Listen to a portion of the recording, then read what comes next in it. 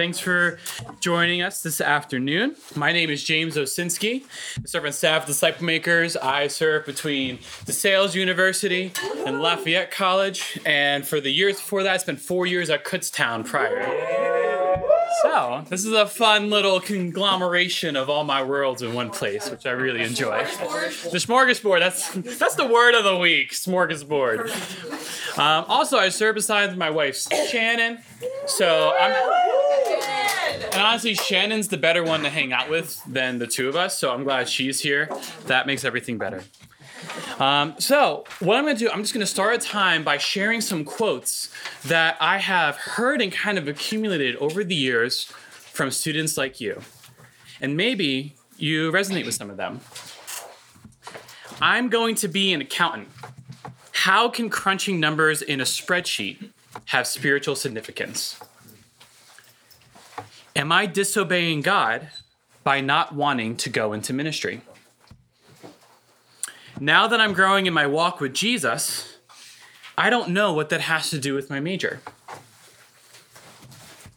I can see myself equally enjoying ministry and secular work. What do I do? And finally, this is the major I've always wanted.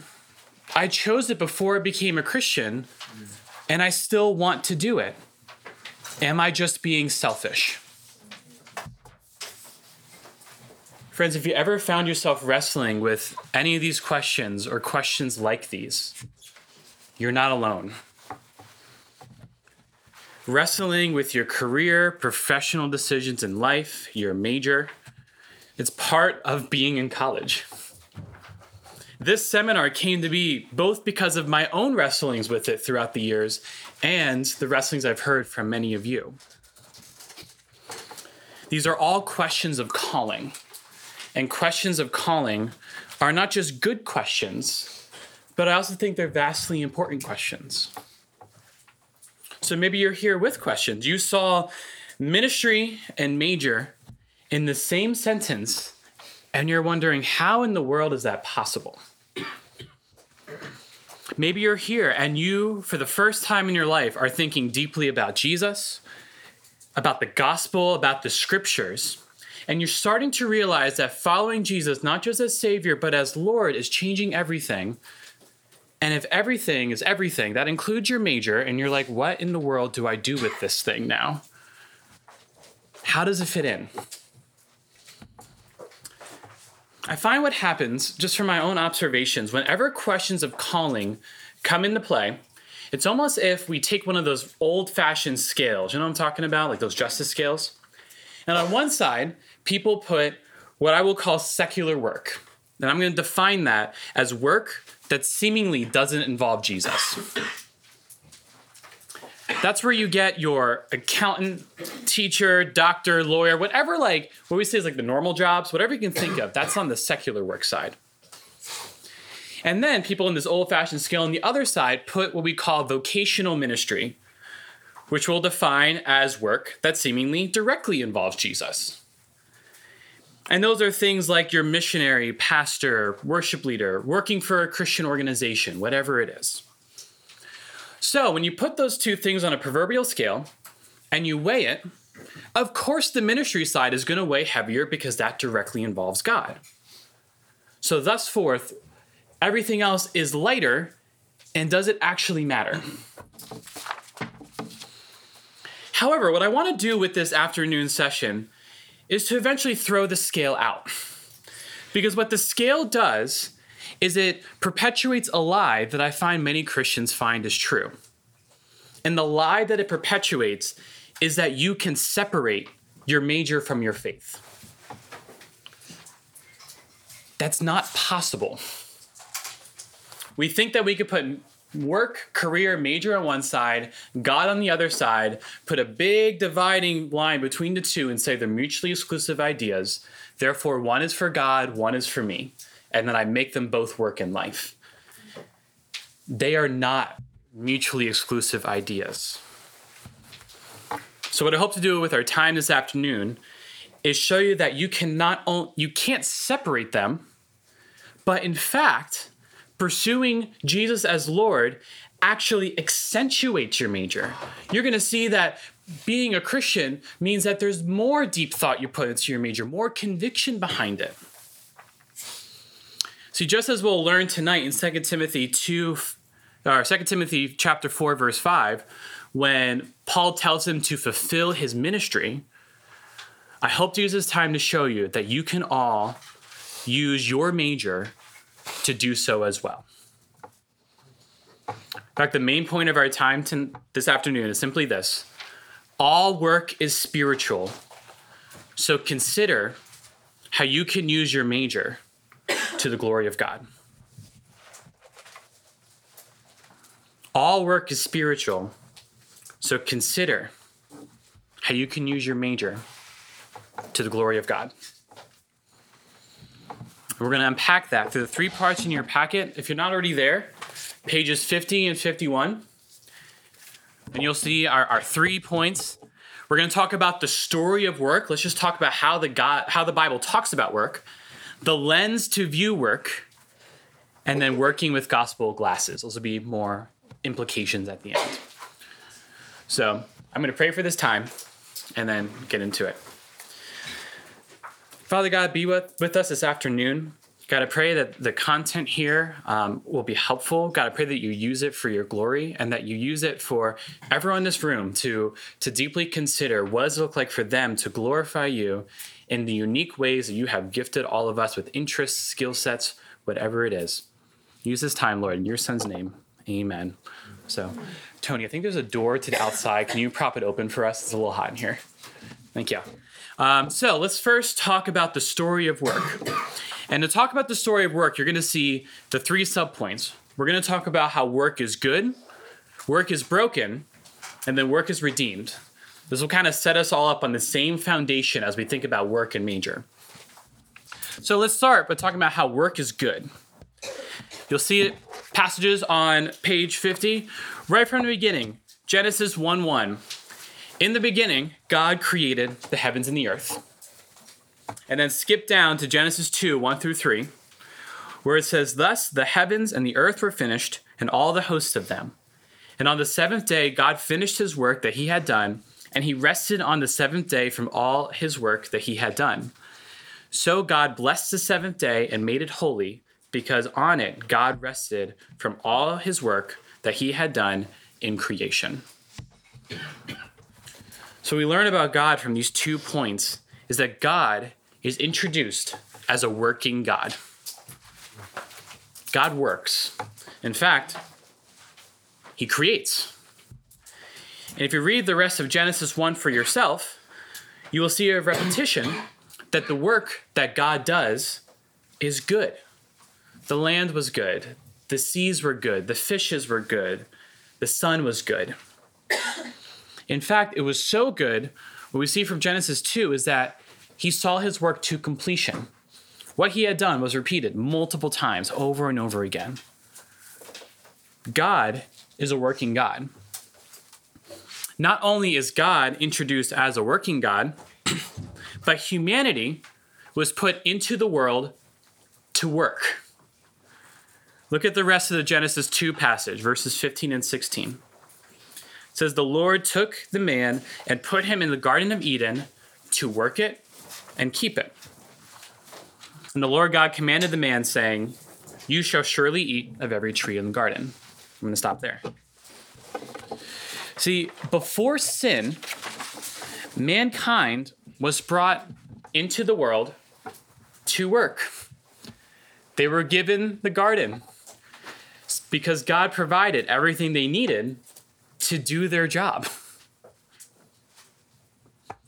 This means for us that work is a good thing.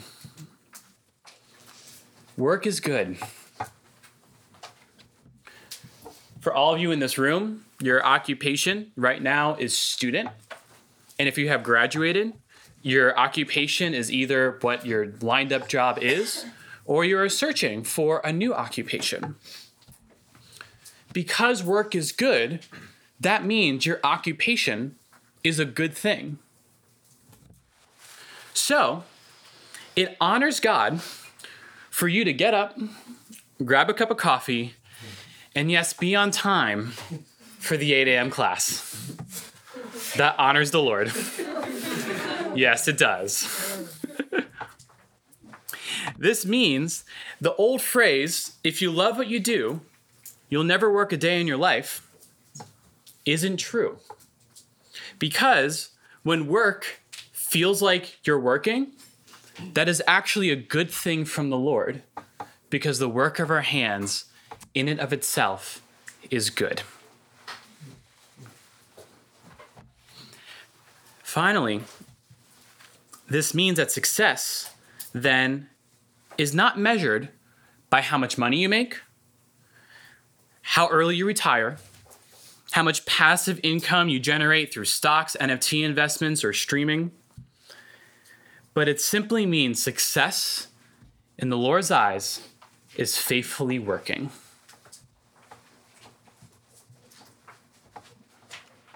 All because the work itself is good.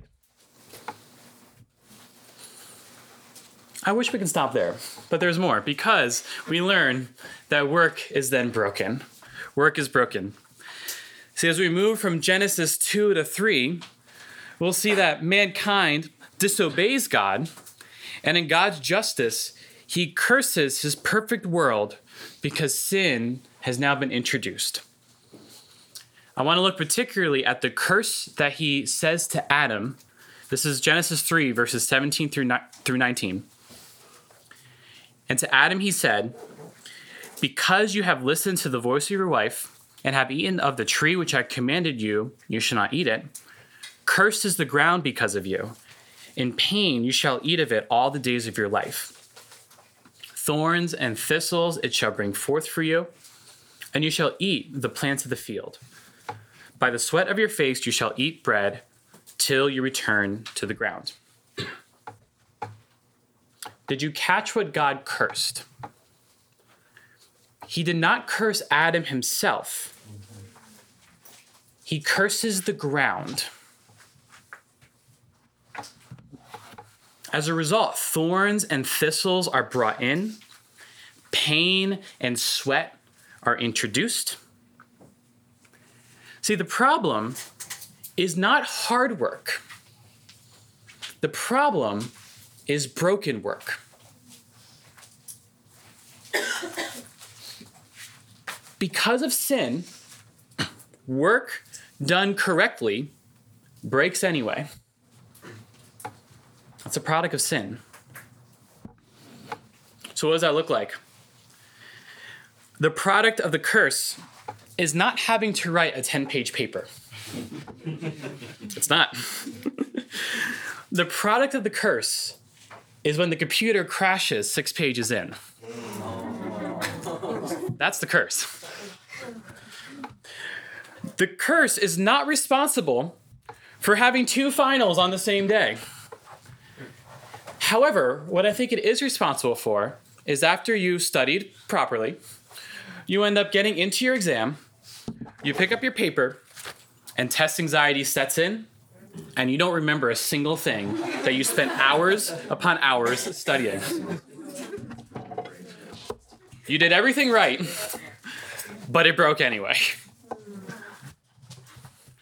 It's the curse that leads to the traffic when you're trying to get to work on time. It's the curse that when you prepare a presentation, you forget everything that you say. It's the curse that when you're working with a tool and you try to hammer a nail, the nail goes that way instead of that way. That's the curse. It's when you do everything right, but it still goes wrong. Work itself is good. Sin breaks it. But thankfully, work is also redeemed. We're going to see this through Christ, God, and then how we respond. See, through Christ, despite the brokenness of work, the brokenness of the world, he came to redeem the curse. Look at John 17, 3 and 4. This is Jesus praying to God. And he says, I glorified you on earth, having accomplished the work that you gave me to do. And now, Father, glorify me in your own presence with the glory that I had with you before the world existed. See, just as God in creation saw his work to completion because it was good, so too did Christ, despite the brokenness of the world. He saw his work done to completion as well. Just as thorns and thistles were introduced into the world, so too did Christ bear the curse, bearing the crown of thorns upon his head, so that those who put their trust in him, their sin dies along with them. The curse is destroyed.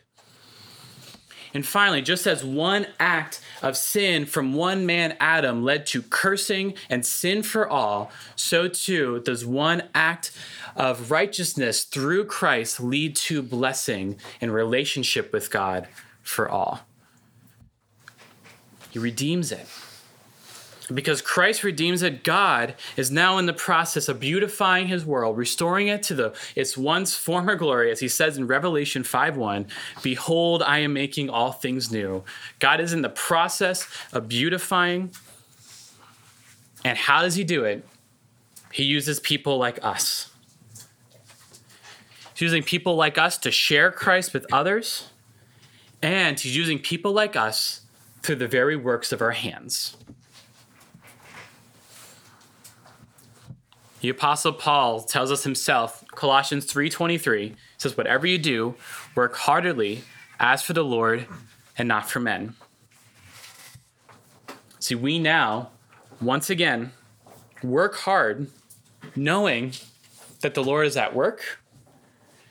He will call us home one day in which we will be in his presence to worship him. And friends, most likely, probably work. But work without sin, without brokenness, for the glory of God. This is the story of work. See, the story of work is deeply intertwined with the story of the gospel and the story of humanity. So if the gospel ties deeply with work, and we have the call that Paul gives us, that means the gospel needs to be the lens in which we view work. That's your second point. A lens to view work. Look back at Colossians 3:23. We're going to camp out here for a bit.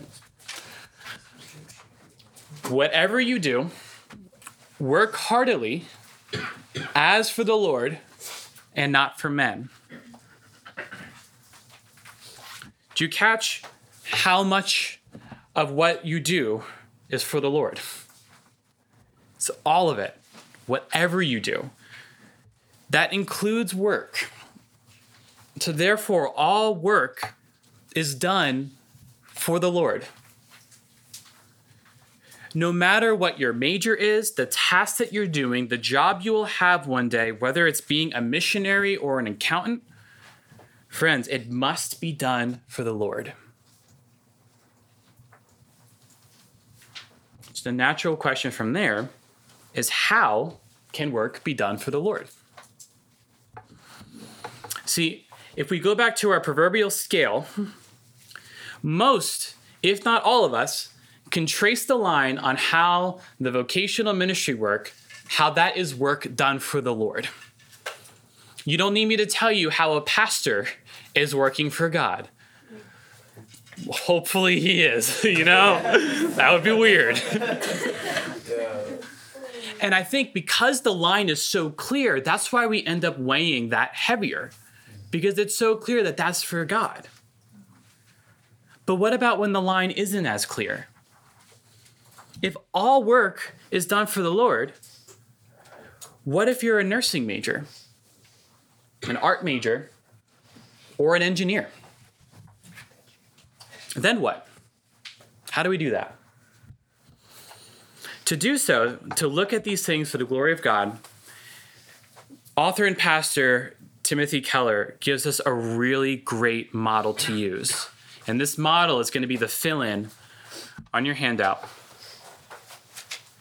The model is that the gospel needs to not only be a portrait of work, but a lens in which we view work. The gospel is not a portrait of work, but a lens in which we view work.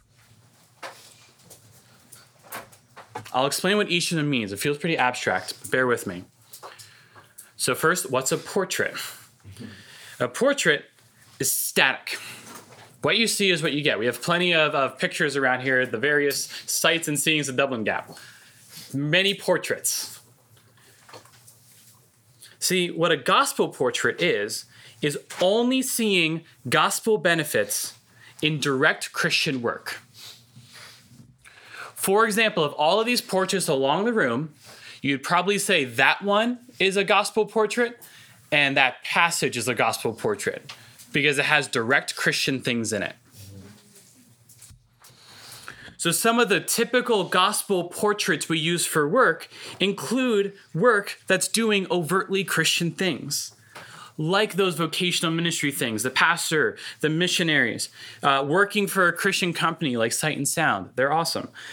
Working at a Christian radio station, creating artwork that's sold at Hobby Lobby because they're all passages for some reason.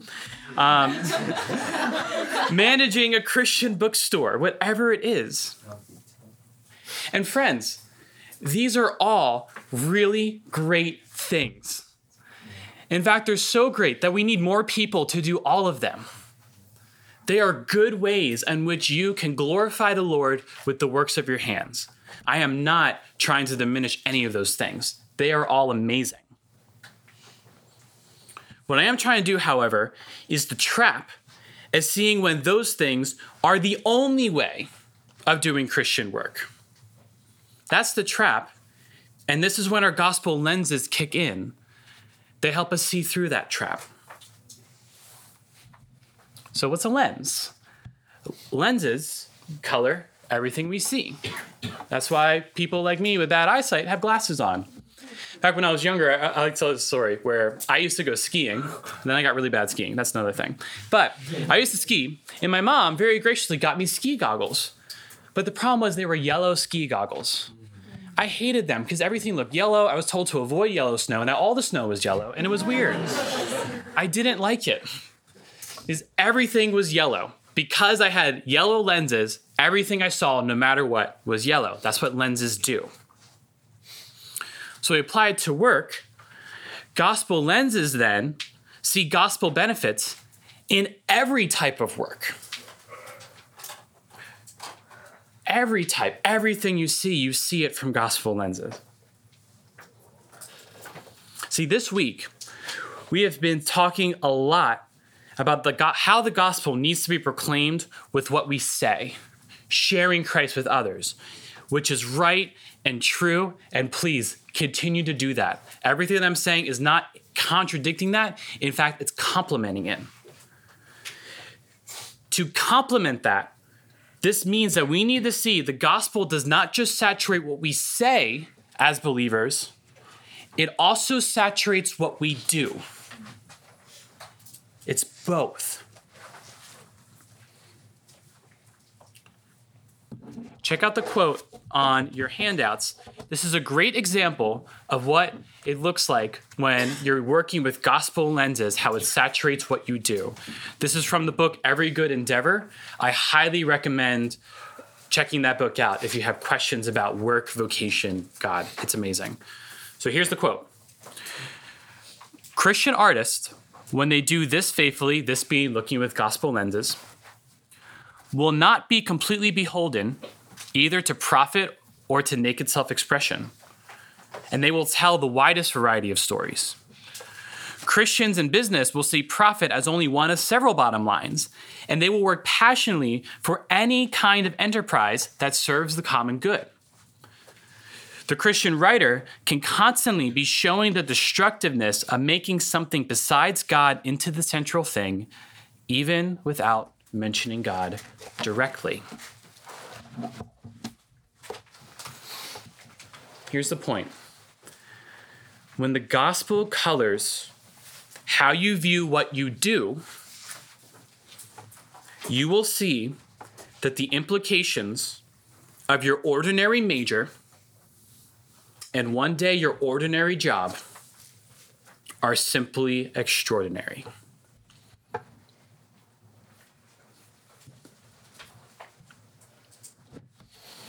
As a result of this, you will elevate how you view your major itself. You won't diminish it. You will elevate it.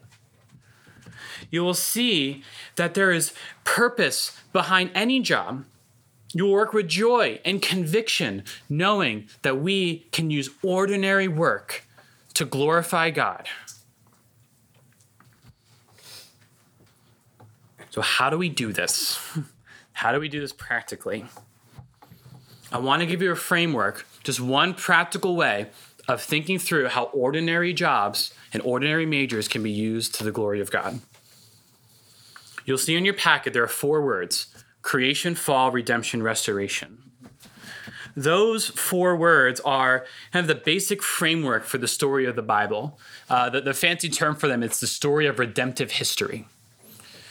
Maybe if some of you are here and you shared your testimony at a large group fellowship meeting, you probably used those 4 words to model your story.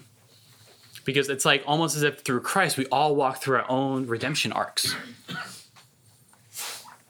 What I want to do now is introduce it as a framework to view your major and to view your careers.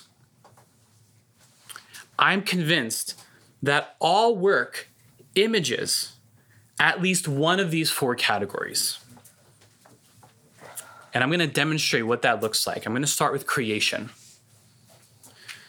See, in creation, just as God formed and organized the blank, null, void world into something beautiful, so too does the artist emulate that with canvas, pottery, or even pixels for graphics to create a beautiful logo that a company can use. The teacher takes the impressionable minds of young people and equips them with the skills in order to develop so that they can then be equipped for the work that they are called to do. The construction worker takes steel beams and wood and materials, hammers and nails, and combines them into this safe, beautiful, livable home. Those jobs are emulating creation. What about the fall? Sin entered into the world by Adam and Eve breaking God's commands, corrupting it, and God brought in immediate justice and promised justice that was to come. It's the fall. See, when done correctly and honorably, the police officer is there to bring justice against an individual who breaks not God's law, but the law of our nation. And they're there to dissuade others from doing the same. The lawyer advocates for people because they recognize because sin is in the world is broken. Therefore, people are broken, companies are broken, systems are broken. So they need to step in and advocate for someone who doesn't know how to navigate these things so that they can be fairly treated and that they can get justice too. Lawyers exist because of the fall. The human resources representative, they are there as the liaison between the company and the employees, and they're there to make sure the employees treat one another respectfully and properly, as well as making sure the company treats the employees properly to give them their pay, their benefits, the things that they need so that they can flourish. And when all of them is flourishing together, the company itself does well. Those things exist because we recognize the world is broken because of the fall. They emulate them. What about redemption? Jesus dies on the cross, taking the punishment of sin upon himself and raised from the dead to give those who put their trust in him new life. That is spiritual redemption. That is the message that's preached from the pulpit by the pastor. Pastors live in this world of redemption. See, just as Christ does that redemptive work for us spiritually, so too does the doctor and those who are in medical fields. They, through surgery, medicine, through physical therapy, take physically broken people and restore them to physically unbroken people. They emulate the redemption in a physical way. And what is it that the counselor or the psychiatrist does? But they do so in an emotional way, in a mental way, taking people who have been broken emotionally from trauma, from difficult things in life, and they give them the tools so that they can also be mentally and emotionally redeemed and once again function through society. These jobs from the work of their hands, they're emulating redemption. And finally, restoration. God is now beautifying the world, making all things new, preparing for the day of his return. The engineer seeks to redesign the crumbling bridge so that it too can function for the long time, that it could be a mark of beauty for a town, not a bane of ugliness. And it's there so that it can function, withstand wind and storms and accidents for the betterment of the town. The entrepreneur designs new items and things that people use so that they can live a more restored life, that they can be more efficient with life, that they can take former burdens and they can become new and become joys. And we live differently because people have inventive and salesman skills to make that happen.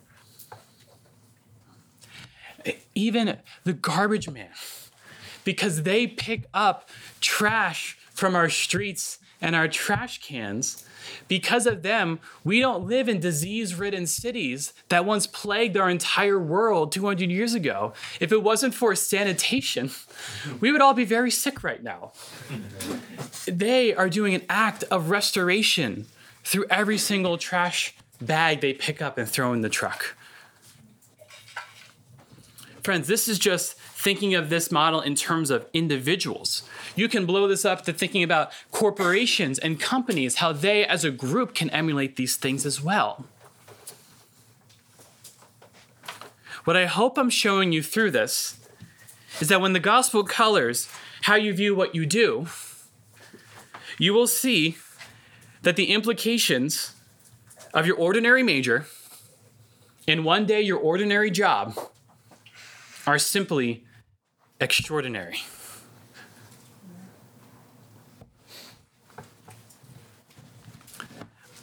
Check out the quote on the top of your packet, page 51. It says, "We must think out the Christian worldview's implications in every field, and often those implications are subtle." Friends, consider the gospel implications of your major. Think deeply about not just how the gospel impacts what you say, but also what you do.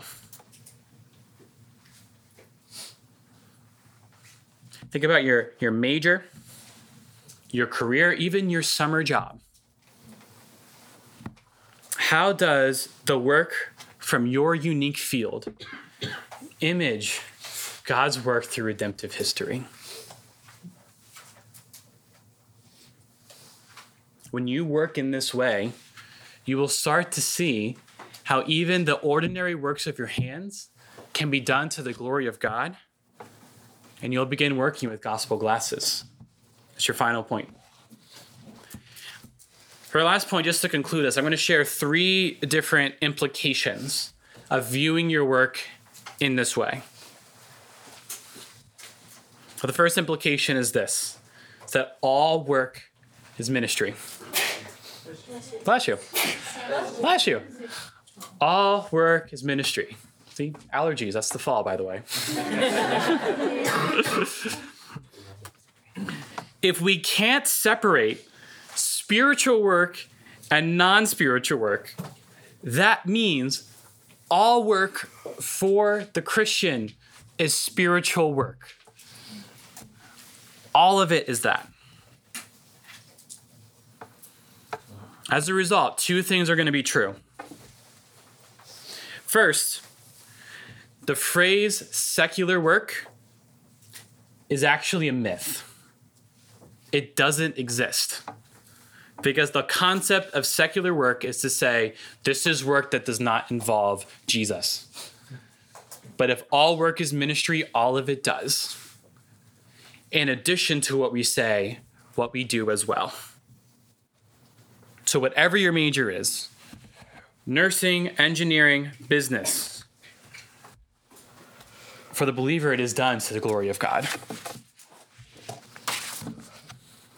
Second thing that's true when all work is ministry is that you will see that one career is not inferior to another. One career is not inferior to another. When work is done for the glory of God, the CEO is just as valuable as the postman. The person in vocational ministry is just as valuable as the one who's not.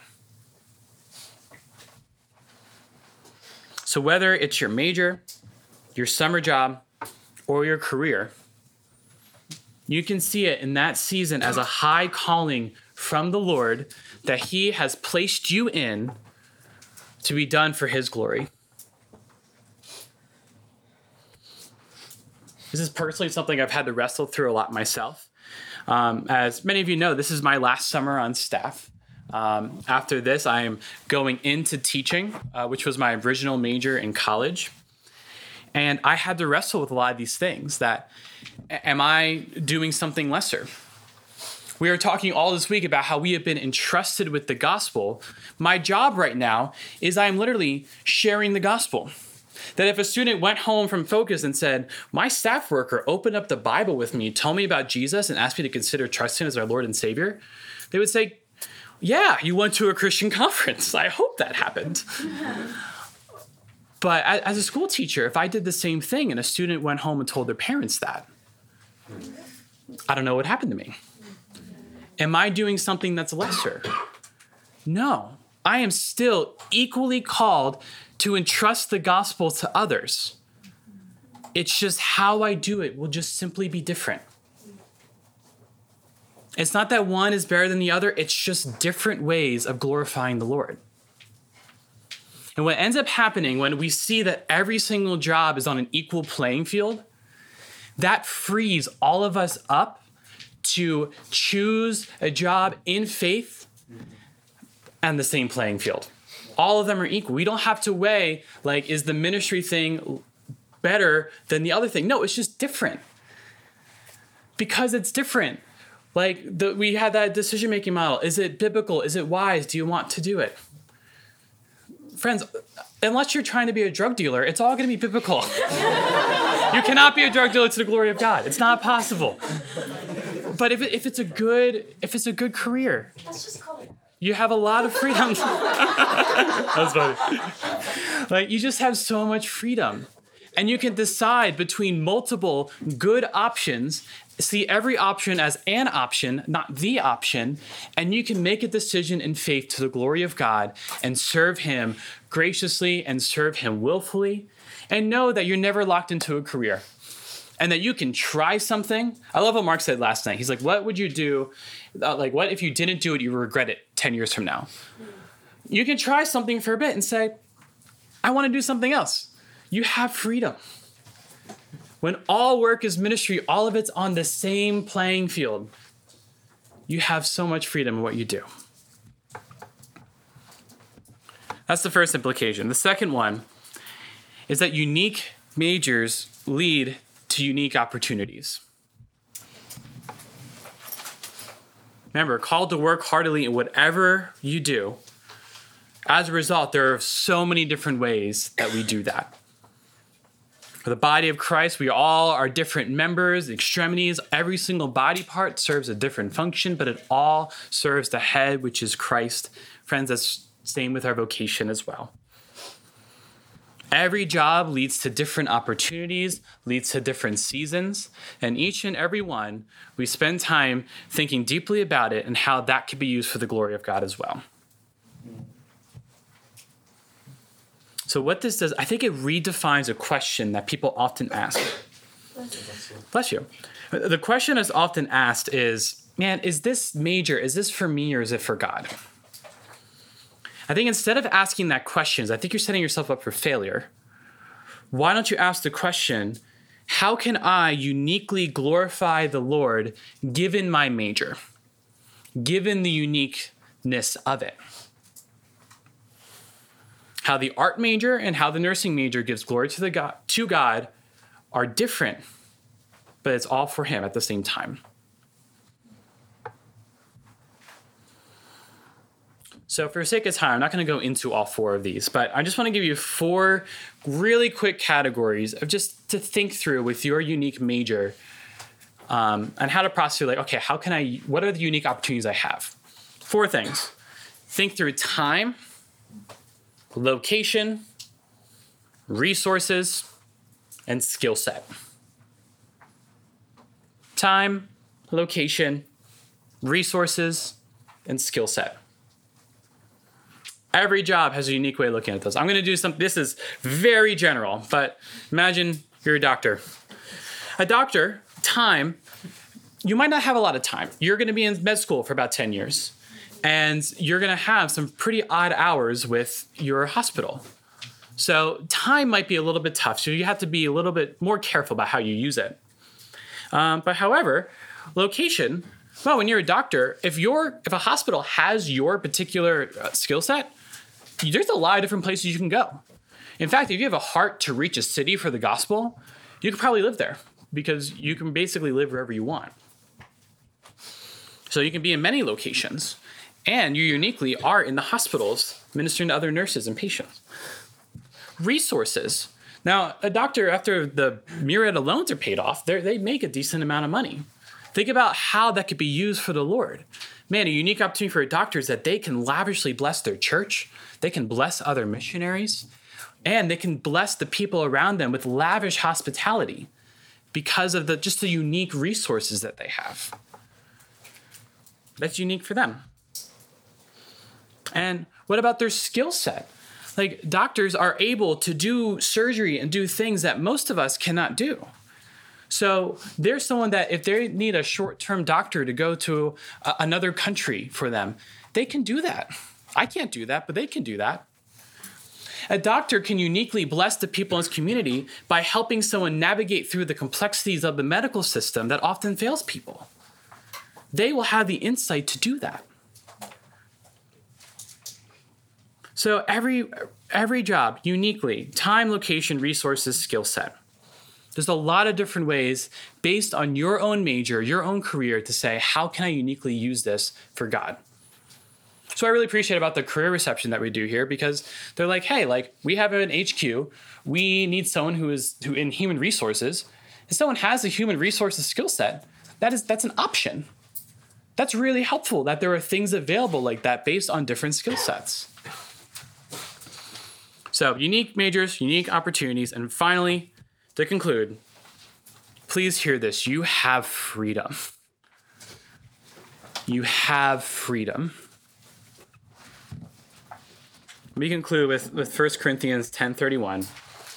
Last passage on your handout. So whatever you do, so whether you eat or drink, or whatever you do to the glory of God.